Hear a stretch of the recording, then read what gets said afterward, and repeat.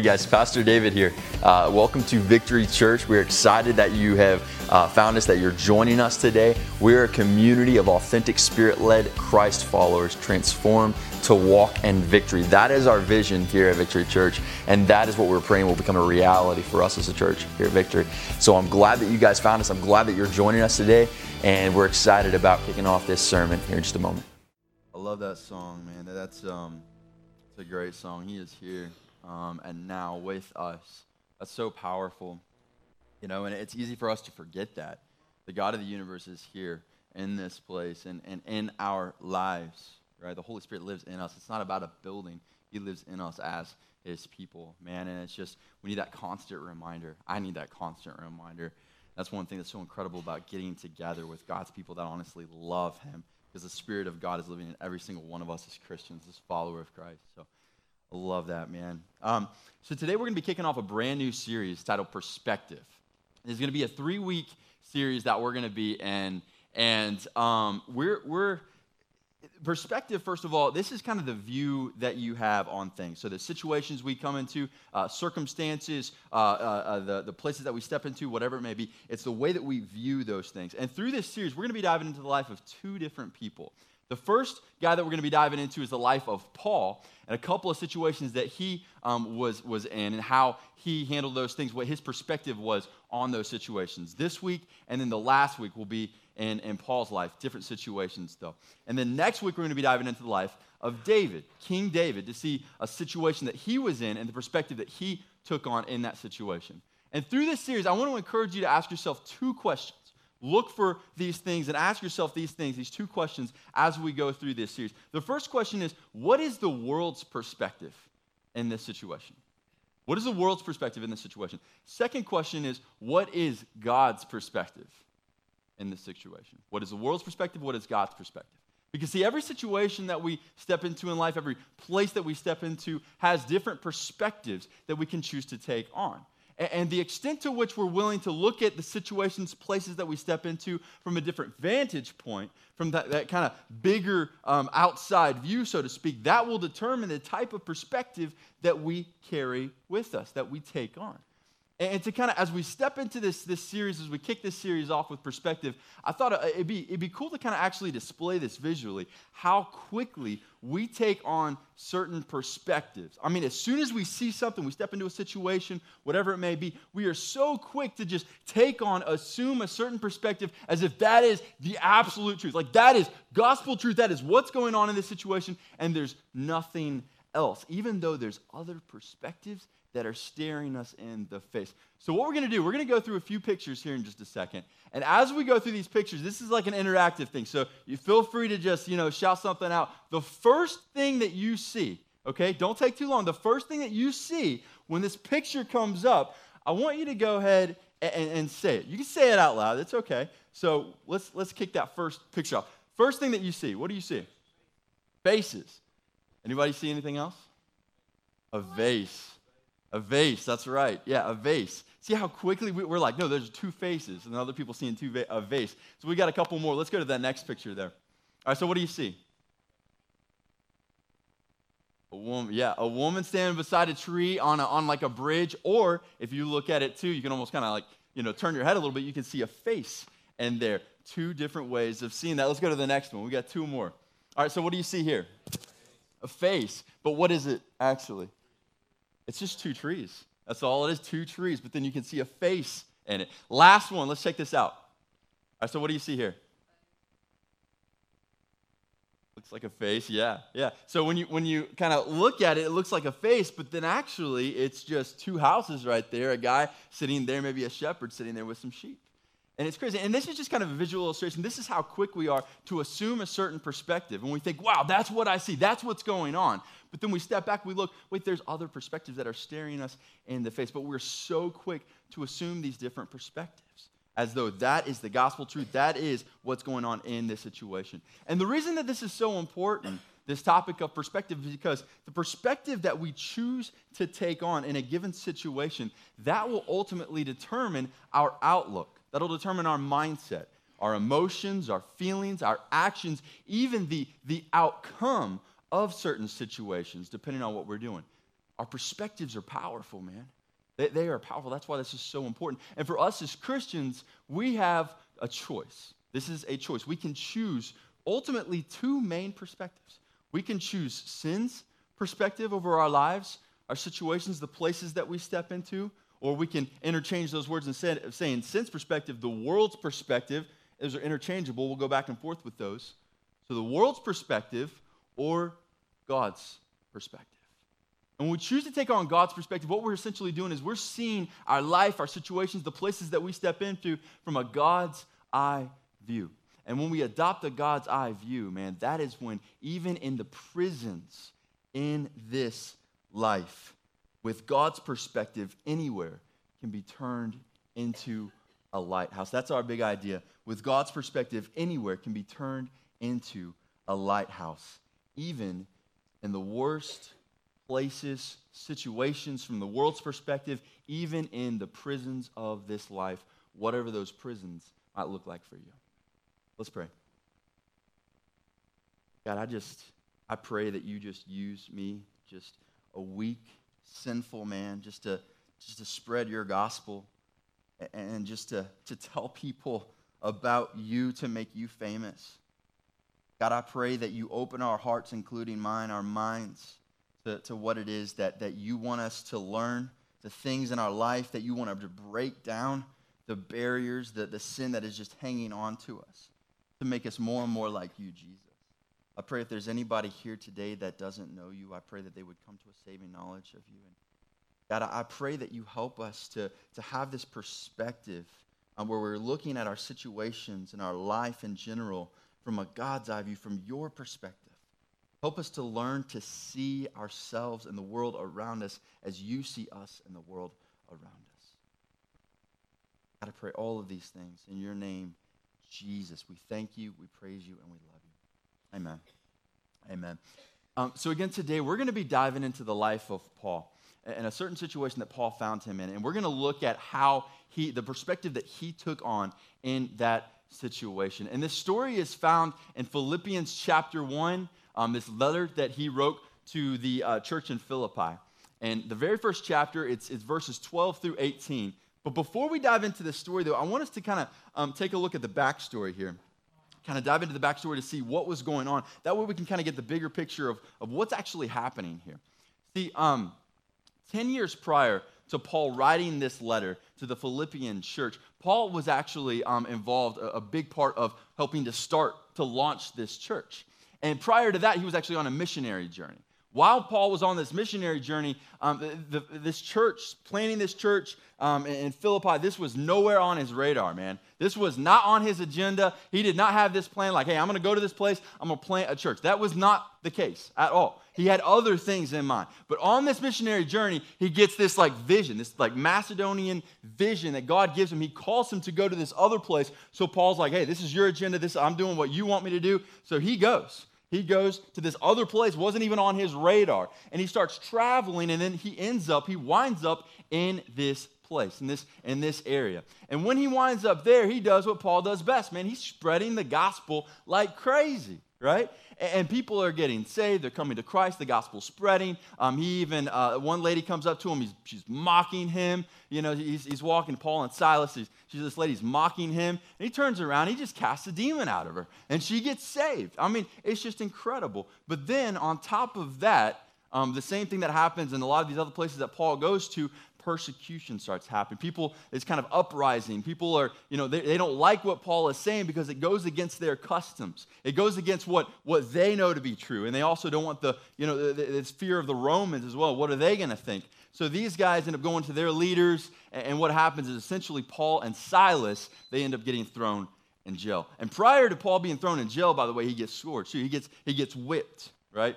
So he gets whipped. They get thrown into jail. They're sitting in this jail cell. You guys probably know this story. As I start saying this, you're going to be like, oh, yeah, I know that story. Paul and Silas in this jail cell that night, they start singing praises to God, right? Like Paul has been whipped, right? I mean, a lot of pain, obviously. He's sitting in this jail. I mean, you could be thinking, dude, God, you called me to go here.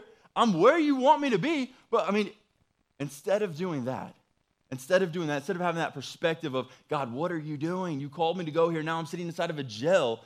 he instead starts singing praises to God right in the middle of that jail. And then something incredible happens. As they're singing praises, Paul and Silas, to God, the jail cell, actually, the door starts shaking and rattling, so much so that they spring open. And they're free to go, right? And so you would think, if that was you in that moment, what would you be doing? You're free to go. Hey, I'm going to run out of here, right? Well, Paul and Silas don't do that. What they do, they stay there. The reason that they stay there is because the guard, the guy that was supposed to be guarding them, is about to kill himself. The reason he's about to kill himself is because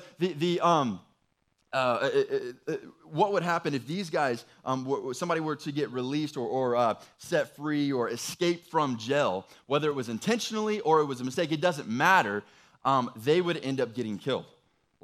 That was kind of the sentence that you got. If somebody escaped on your watch, then hey, off with your head type of thing, right? So he's like, look, they're not going to do that. I'm just going to go ahead and end it right now. I'm not going to go through all that. I'm just going to end it. So Paul and Silas see this. This guy's about to kill himself. They stop. They go over to them and are like, look, we're still here. Don't kill yourself, and we're still here. And so they actually save him from killing himself. And then they tell him the truth of the gospel. The dude gets saved. His family gets saved. It's just incredible, man. Like God's provision through that moment. And again, that God's eye view, God's perspective in that moment, because they decided to stay there. And then what happens after that? You're thinking, okay, wait a second. But they would have found him, right, and put him back in jail. Well, here's what happens soon after. They find out that because Paul was born in Tarsus, he's a Roman citizen. Because he's a Roman citizen, that kind of gives him this elevated status. And when they find that out, they're like, oh, wait, no, you're free to go. You're free to go. So, we're not going to hold you in jail for this, right? You're free to go. You're a Roman citizen. They find that out. He's free to go. So what is probably the greatest evangelist that ever lived going to do if you set him free from jail? He's no longer a prisoner. What is he going to do? He's going to go spreading the gospel. He's going to go on like a gospel spreading spree. Or something like that. Try saying that 10 times fast. He's just going to spread the gospel all over the place. And that's what he did. Everywhere he went, left, right, he was spreading the gospel. People getting saved like crazy. It was awesome. And that's how this church, this Philippian church, gets started. Okay? Now, the thing about this church too, man, these guys got it. They were on fire for Christ. They loved Jesus. It wasn't just like this belief in this superficial thing. They loved Jesus. They were on fire for him. They supported Paul and his ministry and his missions. So much. And Paul would brag on these guys because they supported him so much. They got it. It wasn't a superficial thing. They were like, no, this is awesome. We're just going to give everything that we can to support the gospel, to spread the gospel, and to support Paul on his missionary journeys. Right? That's that church in Philippi. That's kind of how they got started. And they were just on fire for Christ. Very generous, giving church. Fast forward 10 years later. Paul is writing this letter to this church. This giving church that's on fire for Christ. 10 years later, all of a sudden it's this situation where they still believe. They're still on fire in ways, but they're starting to doubt. They're doubting what God's doing. They're questioning, what is God doing? What is God up to? Right? The reason that they're questioning this is because, again, they were such a generous church. They gave so much. They gave almost unto like poverty. It was anything that they could possibly give. They would give towards spreading the gospel, towards Paul's missionary journeys, prayer, energy, anything that they could. And they believed that God was going to do something incredible, continue spreading the gospel. And then they find out this news. They find out this news after they've done all this, that Paul, this guy that they have been, just generously giving this money towards and praying for all this time and energy, is now in prison. He's in prison. And not only is he in prison, but he is guarded 24/7 by the imperial guard. This dude ain't going nowhere. And obviously, if you rewind back 10 years prior, they've forgotten what God did before, right? They're in this other mindset, but to them, in that mindset, this worldly mindset, they're thinking, dude, it's over. It's over. What's going to happen now? It is a failure. The mission is a failure. So a couple of the main reasons, not the only reasons, but a couple of the main reasons that Paul writes this letter. For one, it's to remind them, look, We don't serve a God that is bound down by our time schedules, the places that we go, our situations. He is above all of those things. He can still work no matter what is going on in your life, no matter where I'm at, you're at. God is still in control, and he can still work, number one. Number two, he writes this letter to tell them about what God is doing because of his imprisonment. And notice I said the word because of his imprisonment. Paul's essentially saying, you are not going to believe what God is doing because I am in prison. This is going to blow your mind. This is going to amaze you. Just wait to see what I have to say about what God is doing because I'm in prison. So that's where we're at in this letter. Let's dive into this together. Philippians chapter 1, verses 12 through 18. It says, now I want you to know, brothers and sisters, that what has happened to me has actually advanced the gospel, so that it has become known throughout the whole imperial guard and to everyone else that my imprisonment is because I am in Christ. Most of the brothers have gained confidence in the Lord from my imprisonment and dare even more to speak the word fearlessly. To be sure, some preach Christ out of envy and rivalry, but others out of goodwill. These preach out of love, knowing that I am appointed for the defense of the gospel. For others proclaim Christ out of selfish ambitions, not sincerely, thinking that they will cause me trouble in my imprisonment. What does it matter? Only that in every way, whether from false motives or true, Christ is proclaimed. And in this I rejoice. Yes, and I will continue to rejoice. So for the next several minutes, I want us to kind of dive into this text. We're going to hone in on this, dissect it together. We don't have any other texts. This is it. So we're going to kind of dissect this together and see what exactly is going on here. Starting with the very first verse, verse 12, the first few words where Paul says, now I want you to know. Now I want you to know. Now when Paul is saying this, what he's essentially saying here is like, look, listen up. You need to kind of lean in. Your ears should perk up. Listen to what I'm about to tell you. Don't miss this. This is important. You don't want to miss what I'm about to say here. And then he goes on to say, what has happened to me has actually, that word actually, advanced the gospel. And see, when we see this word actually, this kind of implies this is counterintuitive. This is kind of countercultural. This is opposite of what the world would think. Rather than thinking, hey, in this situation, you've given all this time, all this money, all of this energy, all of these prayers, and the world would say that it's over, that it's been a failure, that you've wasted all of this time, all of this money, and it's over. I mean, it's game over. It's not going to continue spreading. The gospel's not going to continue advancing. It's all done. I mean, what is going to happen with Paul in prison? Right? And put yourself in their shoes for a moment, because it's really easy for us to think, have this other picture where we're reading this story. But if we were in that situation, if you were the ones, if this church, your family specifically too, had given tons of money. I ain't just talking about your 10%, dude. I'm talking about you had given in excess, almost unto poverty, like everything that you could possibly give. Hey, I don't need this little bit over here I got in savings. I'm going to give it over here to Paul. I'm going to give everything that I can. And then you can't really give anything else, so you just pray. And you're constantly with your family, your friends, you're talking about it. Oh, what's Paul doing now? Hey, let's pray for him. Let's get together talking about what's going on and how God is advancing the gospel. This is like, this is some of the main things that is on your mind, the topics, the conversations you're having, the prayer. And then all of a sudden, you find out that this dude's in prison. And he's guarded by the imperial guard. And he's probably not going to get out anytime soon. What would you be thinking in those moments, man? What would you be thinking? And see, that's the popular opinion. That's kind of the world's view on this situation. But what Paul is saying is, look, even though that's the world's opinion, that's the world's view on this situation, actually what has happened is, in fact, advancing the gospel. He's calling them to look at it from a different perspective, a different vantage point. Actually, what has happened is it is advancing the gospel. And this word advance, this was a word in biblical language. This word is used to progress something that's going to progress even through obstacles, through barriers. No matter what is in your way, it continues moving forward. It continues progressing. It was actually used by the military when the military, let's say it was a squad or a platoon that got to a certain location and they needed to keep on going down, they needed to make a path, but they get to this wooded area or a place where there's this barrier and they can't keep on going. They need to make a path, right? So instead of going around it, they're like, hey, we got to go this way. We're going to make a path. We're going to clear this barrier, this wooded area, whatever it may be. So if it's a wooded area, what they would do, they would have a guy go out, one of the soldiers go out to the front, take his sword, and he would start cutting away at anything that was in his path, any obstacles that were in his path, right? It's kind of this mindset of, or this idea of plowing through something, just plowing through any obstacle, anything that is in their way so that they and everybody else behind them and with them could go through.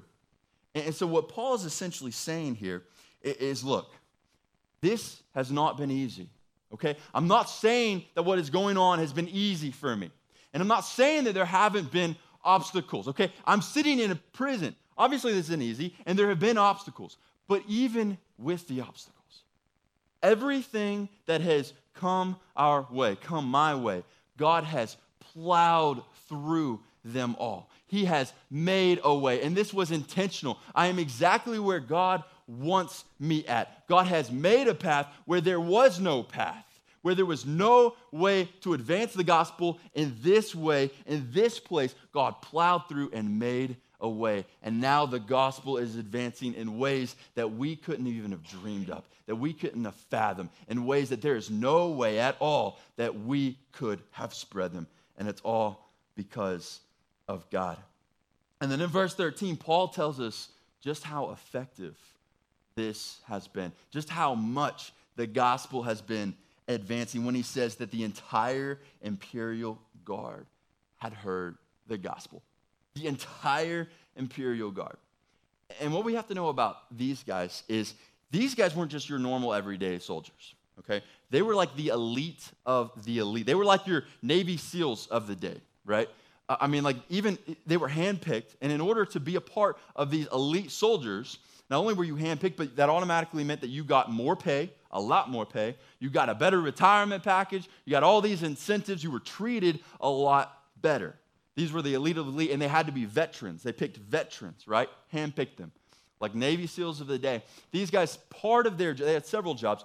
The main part of their job was one, to guard the emperor of Rome. Another part of their job was to guard kind of key officials, higher up type officials. And then another part was to guard certain prisoners. That's part of what they would do, okay? There were about roughly 9,000 of these guys during that day and age. And when they were guarding Paul, they weren't guarding him in the way that you would probably assume, right? Like when we think about, somebody being guarded, you may know somebody that does this, or even like those TV shows where you watch it, like Lockdown or whatever else. I don't know. There's probably some TV show out there. But you watch these shows, and these guards are like walking through like a hallway. And nowadays, too, we have these video cameras where you can go in there and you can even watch what they're doing. So for one, they didn't have video cameras, right? And two, they're not walking through a hallway or sitting outside of the cell. These guys are inside of the cell with Paul. Like, they have no choice. They have to be inside of the cell with Paul. That's how they guarded him. And not only are they inside of the cell with Paul, they are also shackled to Paul. Like, literally, they have to go inside of the cell with Paul, not this huge area, like this little cell. They have to put a shackle around their wrist, a chain that runs to Paul's wrist, shackled around his wrist. And this ain't some huge chain, dude. This ain't some huge chain. This is kind of a smaller chain. They are literally shackled to Paul. Now, here's the thing about this. Well, first of all, before I go there, this was a 24/7 thing. They would be with him, one person at a time, for 6 hours. So if you were the one that was your post, you would go in there shackled to Paul for 6 hours. After that 6 hours, another person would take your place for 6 hours. Then after that, another person would take your place for 6 hours. And you get the drift. 24/7. They are shackled to Paul. No one else, nothing else to do in this little cell, not even a long chain. Okay, you get the picture. The guy that they're shackled to, Paul, again, the greatest evangelist probably that ever lived. This dude loves nothing more than to talk about the gospel. You think you love talking about Jesus? Dude, this dude loved talking about Jesus probably more than most anybody else ever. He loved talking about Jesus, about the gospel. He was gifted, obviously, with this as well. He planted churches. So this guy loved nothing more than talk about the gospel, talk about Jesus, pray, sing praises to God, write letters like this letter that he's writing to this Philippian church constantly.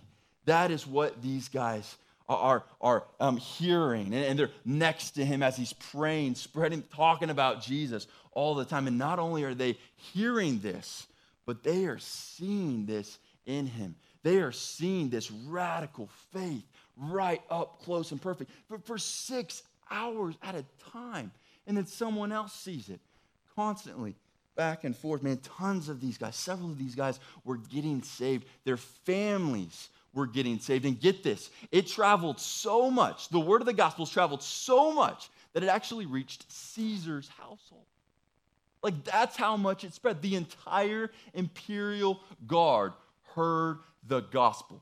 Now, these guys would not have had the chance, most likely, to hear the gospel unless someone was inside with them, hearing the gospel. No choice but to hear it. God has used the situation that Paul is in so that he can spread the gospel to these guys. He has plowed through, made a way to spread the gospel. See, the outside perspective, we're thinking, okay, we're going to, Paul's thinking, we're going to plant these church over here in the church in Philippi. We're going to plant these churches, and we're going to spread the gospel in these areas. And God's mind is like, no, look, I love them too. I love them. They may be the Romans, imperial guard, but I love them. I want the gospel to spread over here. So how can we do this? Paul goes in. It's incredible. And it doesn't stop there. The spread of the gospel doesn't just stop with the imperial guard. And again, it goes all the way up to Caesar's household. That's how much it spreads. But get this. Some other guys that were confronted with the gospel because of this were actually Caesar's officials, right? His kind of court officials. So again, Paul was born in Tarsus, right? That means he, by birth, was a Roman citizen. So because he's a Roman citizen, that kind of puts him at his elevated status. They have to kind of take him seriously, look at him a little differently. Laws kind of been a little bit more in his favor for certain things, things of that nature, right? But then on top of that, the reason that he's in there and what's going on in that situation, this is like a legit case, okay? This is a new religion, like a religious sect, these Christians that are kind of on the rise, and it's like spreading all over the place, and there's like a lot of uprise with it too, a lot of kind of turmoil. So they have to take this seriously. And again, Paul is a Roman citizen, so this is a legit case. So because of that, these Roman officials, the court officials, the Roman Empire is now forced to study the doctrines of Christianity. Like, they have no choice but to do in-depth research and study the gospel. And guess who is one of the main guys that they're going to get some of their information from? Perhaps the guy that is in prison, shackled to their imperial guard. Paul, one of the greatest evangelists ever, they have to hear the gospel and get this information from Paul to study the gospel. They have no choice, man. Like, imagine how Paul is feeling in this moment.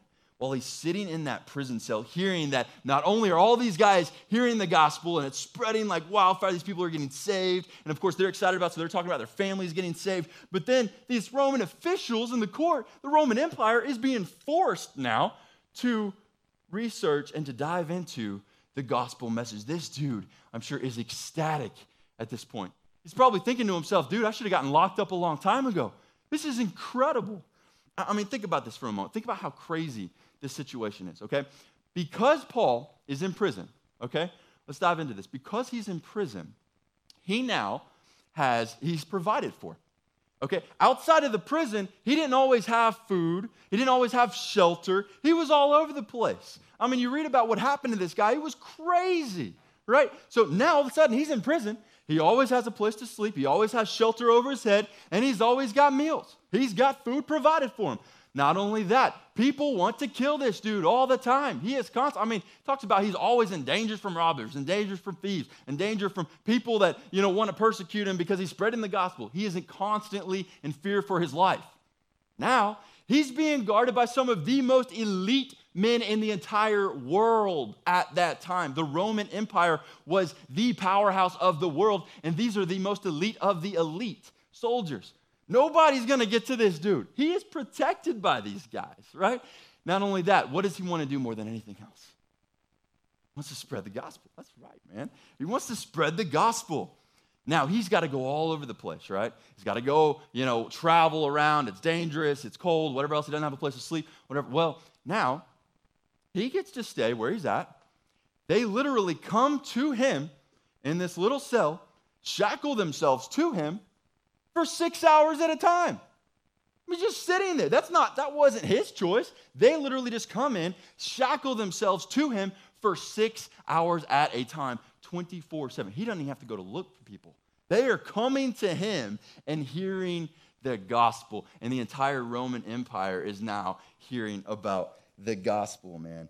I mean, this is crazy, dude. There is no way that this could have happened without God. This is one of those situations where you just stop and you stand in amazement and you're like, how in the world? There is no way. There is no way. All you can say is God did it. Just stand in awe and amazement at what he has done and what he's continuing to do. And it is just amazing. And then in verse 14, Paul says that it was also being noticed. Like all these things are going inside of the prison, all these things that are going on, and the gospel spreading. It's just incredible. But then also, not only that, but outside of the prison, there's things that are going on. People are hearing about what's happening. These Christians are hearing about how the gospel is spreading like crazy. It's like, wait, these people are getting saved? These people are hearing, like the Roman Empire is studying the gospel? I mean, it's just crazy, even in the situation where Paul is in prison. And so they are just on fire, dude. I mean, these guys, if you thought they were motivated before, now they are just, and the word tells us that they are fearlessly proclaiming the gospel. I can see them huddling around saying, look what God is doing through Paul, even in prison. Guys, look what God is doing. Nothing can stop the gospel. Let's just go out there and boldly preach. If you thought they were boldly preaching before, they are now boldly preaching more than ever before because of imprisonment and what God is doing through that. And then in verses 15 through 17, Paul writes about two different groups of people. He writes about these people that are spreading the gospel. Both groups are spreading the gospel, but one group of people that is spreading it out of rivalry and envy, and then another group that's spreading it out of goodwill. It's a two group of people, okay? The ones that are spreading it out of rivalry and envy, we don't know exactly what was going on, but essentially what's happening is these guys, they're kind of building their own kingdoms in a way, right? They're trying to build their own kingdom. They've got these other ulterior motives behind this. Whether they don't like Paul, they want him out of the way, they want to be more famous than Paul, whatever it may be, they've got these ulterior motives. And rather than focusing on the kingdom and being kingdom-minded, they're being distracted by their own agendas, their own motives. And essentially what they're doing is they're more concerned with building their own kingdoms than God's kingdoms. But here's the thing, don't miss this. They're still preaching the truth of the gospel. They're still preaching the truth of the gospel. If they weren't, then Paul would have said that they're teaching a false gospel. Because he talks about this all the time, right? A false gospel. He didn't say that. They were preaching the truth of the gospel. The gospel was spreading even through these people. And practically speaking, too, that also tells us that, man, it is so important, the motive behind what we do, right? Why we want to preach the gospel. Not just preaching the truth of the gospel. The word even tells us that Satan knows, right? Satan knows the gospel in the Bible, get this, better than we do. He was there when it was written, right? He knows it. Does that mean he's saved? No. It's not just about preaching the truth of the gospel. It's the motive, the heart, and why we do it. And then this other group of people, right? They're doing it out of goodwill. That doesn't mean that they're perfect people. There are no perfect people. Paul is not a perfect person. They have their own struggles, their battles, pride, fear, whatever it may be, temptations, all these different things. We all do. But at the end of the day, what they desire, what they want is, God, I want your kingdom to be famous. I want to make you famous, not me. I want to preach your gospel so that the kingdom can spread. Your kingdom, not mine. That is ultimately their heart, their motive in this. And then in verse 18, the last verse in this text, Paul tells us something incredible about both groups of these people. the ones that are preaching it out of rivalry and envy, the ones that are preaching it out of goodwill. He says, what does it matter?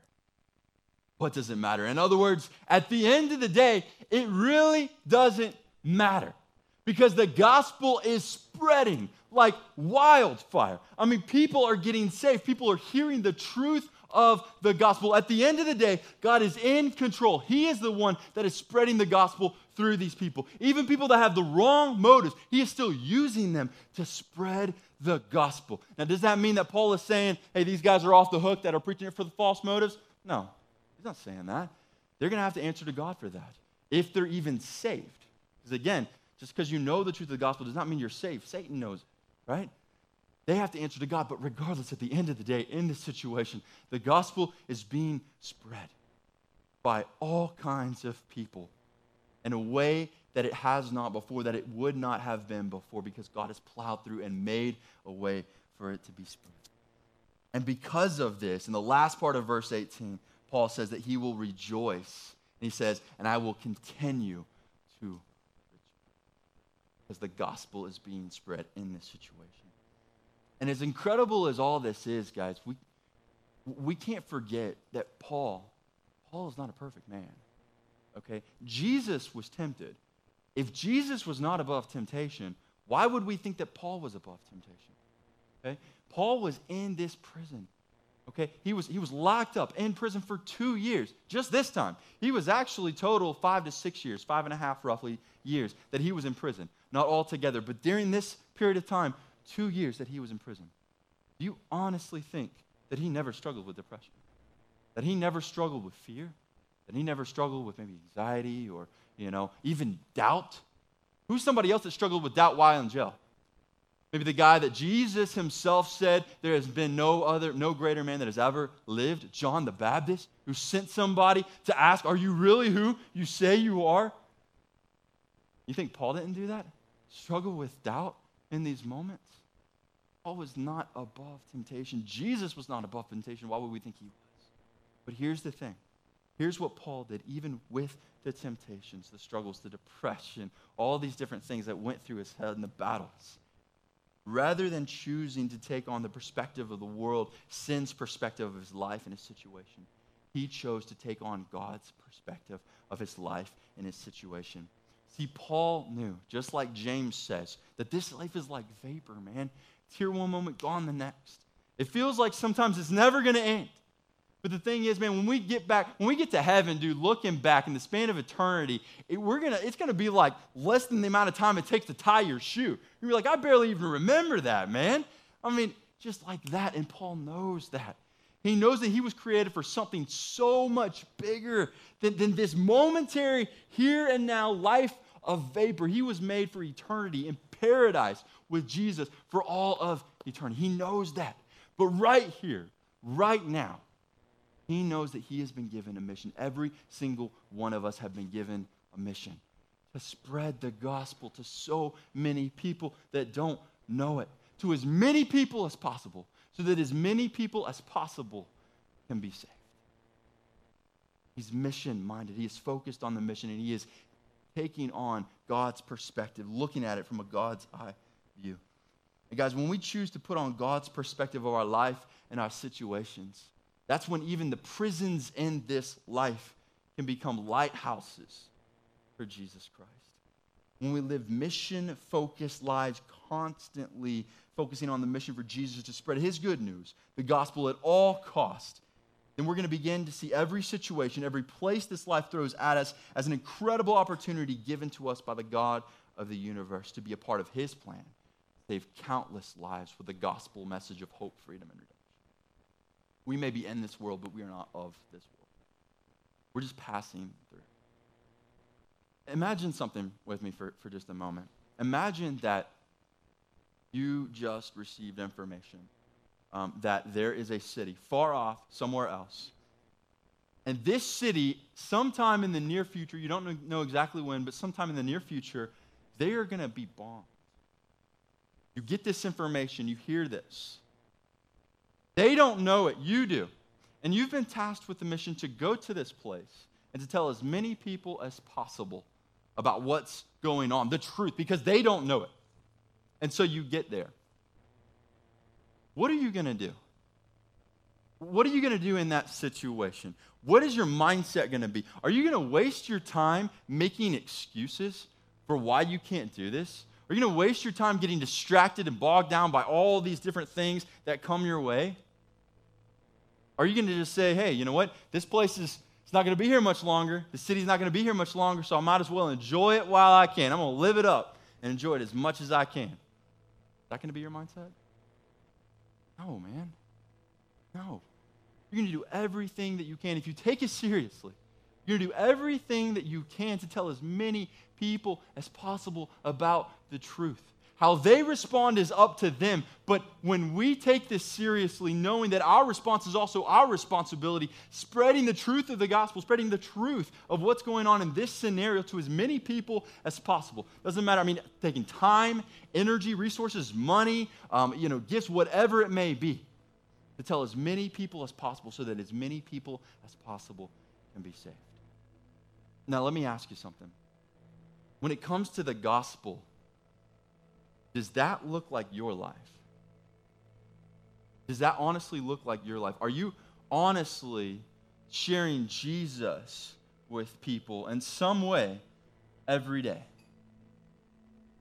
In your families and in your household, with your spouse, with your kids. What better way to disciple someone than your own children? Are you telling people or showing people, displaying Jesus, being the hands and feet of Jesus, the places that you go, the gas station, the grocery store, wherever it may be? Are you honestly displaying Jesus, telling people about Jesus and spreading the gospel?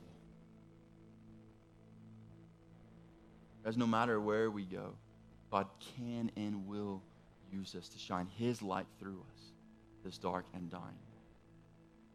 But we have to take on God's perspective of our life, our situations, the places that we step in.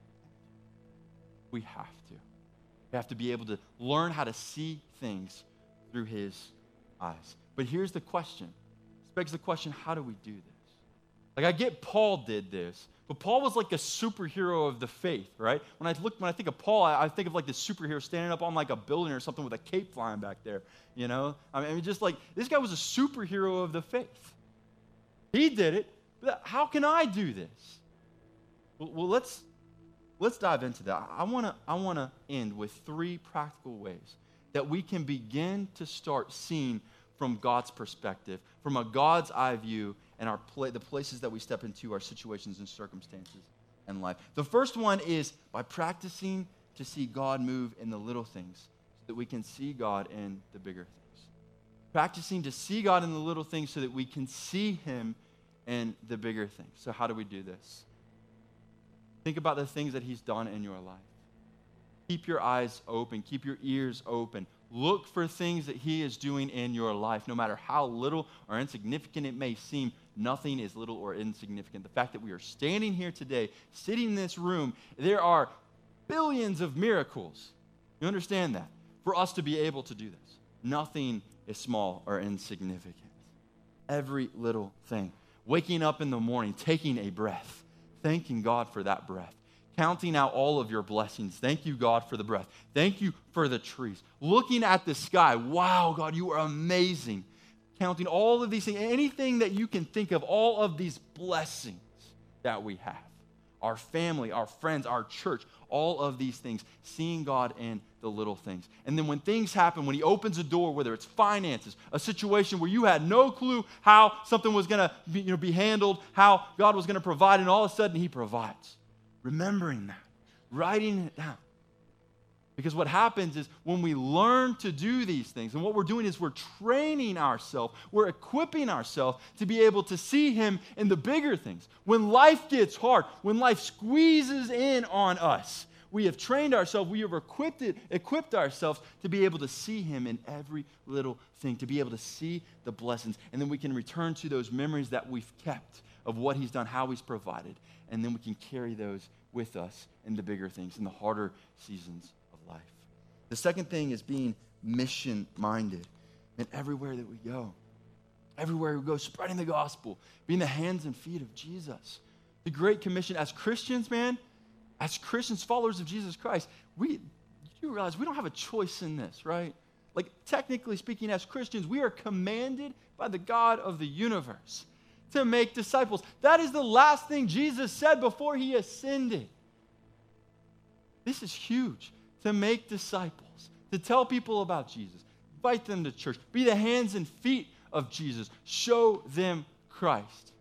Man, something that we're going to have the opportunity to do this for people that are going out to eat after church today. You're going to have the opportunity to do this. And something that breaks my heart, man, is I hear this all the time, and I think probably most people in here have heard this too, that when people are servers or waitresses, at restaurants, you ask them, what is the worst time to work? When do you hate working and serving people the most? What time of the week? Most of them are going to say Sunday morning. Why? Because of the Sunday morning crowd, the people coming in after church, the Christians. So wait a second. They're supposed to see us. It's supposed to be evident that we are Christians because of our love, right? Jesus says. We're supposed to reflect and emulate Jesus Christ, right? And then all of these people are saying that that's the worst time, man. And it amazes me. One thing that I really try very, very hard to do, and I try to be very intentional about this, is anywhere that I go, if it's a restaurant or whatever it may be, I try to ask them how they're doing. And I probably do it in excess, and I've probably done it to a lot of you, and it's intentional. I've trained myself to do that because I want you to know, I want that person to know, look, I see you. You matter. You are valuable no matter what's going on around me, how chaotic this crazy brain may be right now. You matter, and I see you. How are you doing? And I'm going to tell you something else that breaks my heart is when I do that, so often, especially in restaurants, people will look at me and say, wow, people don't usually do that. I'm thinking, why? Why? As Christians, shouldn't we be doing that all the time? Emulating Christ, reflecting Jesus, spreading the gospel. We shouldn't be ashamed of this, man. Shouldn't be ashamed of it. And then third, to be selfless. This is the last one. Be selfless. This isn't just about you and me. There is a bigger picture here. There's a bigger picture. It's not about our kingdoms. It's about God's kingdom. Being selfless, being the hands and feet of Jesus, serving other people, thinking of others as more important than yourself. Can you imagine if we as Christians actually did that? How would this world be different? How would our churches be different? Goodness, man. And not just of our time, talents, money, but then the gifts that God has given us. Guys, the more that we practice seeing God move in the little things, the more that we focus on the mission of making disciples for Christ, and the more that we are selfless of our time, talents, and treasures, the more that we will be able to see every place we step into from God's perspective. And with God's perspective, that is when even prisons in this life can be turned into. As the worship team comes up, I'm going to encourage you guys to do kind of some self-examination here and to look at your own life and the perspectives that you've been taking on in a situation, a circumstance, whatever it may be. What has been your perspective in life? And this isn't saying that, we should never talk about the things we struggle with, because James 5:16, that's contradictory to that. Confess your sins to one another, pray for each other so you may be healed. And being able to talk to people, accountability. But I'm talking about, is your life consumed with those things? Or is it consumed with the gospel? Spreading the gospel, making Jesus famous rather than yourself. What's going on in your life? What is your perspective in life and your situation? Ask yourself that. And if you've never heard the gospel message, if you're here today, you've never heard the gospel, then I want to take a moment and just tell you, man, look, the only way to salvation is through Jesus Christ. It is the only way. And if you do not know Jesus and you are wanting to know him, then please do not leave here today about talking to me, one of the other elders, grab somebody else that you know is a Christian in this place. We would love to talk to you. We'll save you right there where. Hey guys, first off, I just want to say thank you for joining us today for the sermon. And whether you're somebody that's come to our church or you're somebody that lives locally, you go to another church, maybe you don't even live here. I just want to say first and foremost, thank you for joining us. And I want to encourage you to respond in some way today, because when we hear a sermon, when we read the Bible, when we whatever it may be, the point of that is for God to speak to us in some way, shape, or form. And so if you are a Christian, you've been a seasoned Christian, you know the Lord already, then the way that we can respond is just by, asking Him, God, what do you want me to do with the convictions that you're giving me based on this sermon, the way that you're speaking to me? What do you want me to do? And then respond to that. Maybe it's an area of your life that you've been holding on to and you haven't been giving it to Him. And I want to encourage you to give that to Him and step out in faith. Or maybe if it's, some unbelief that you've had and God has really convicted you of some things. Whatever it may be for you, it's different for everyone. I want to encourage you to respond to God and step in His direction. And the other thing too is if you are somebody that maybe you've listened to this and you've never responded to that gospel message, you've never been impacted by that gospel message, but now something is happening, God is kind of stirring in your heart and in your mind a little bit, then I want to encourage you to step out in faith, respond to that gospel message.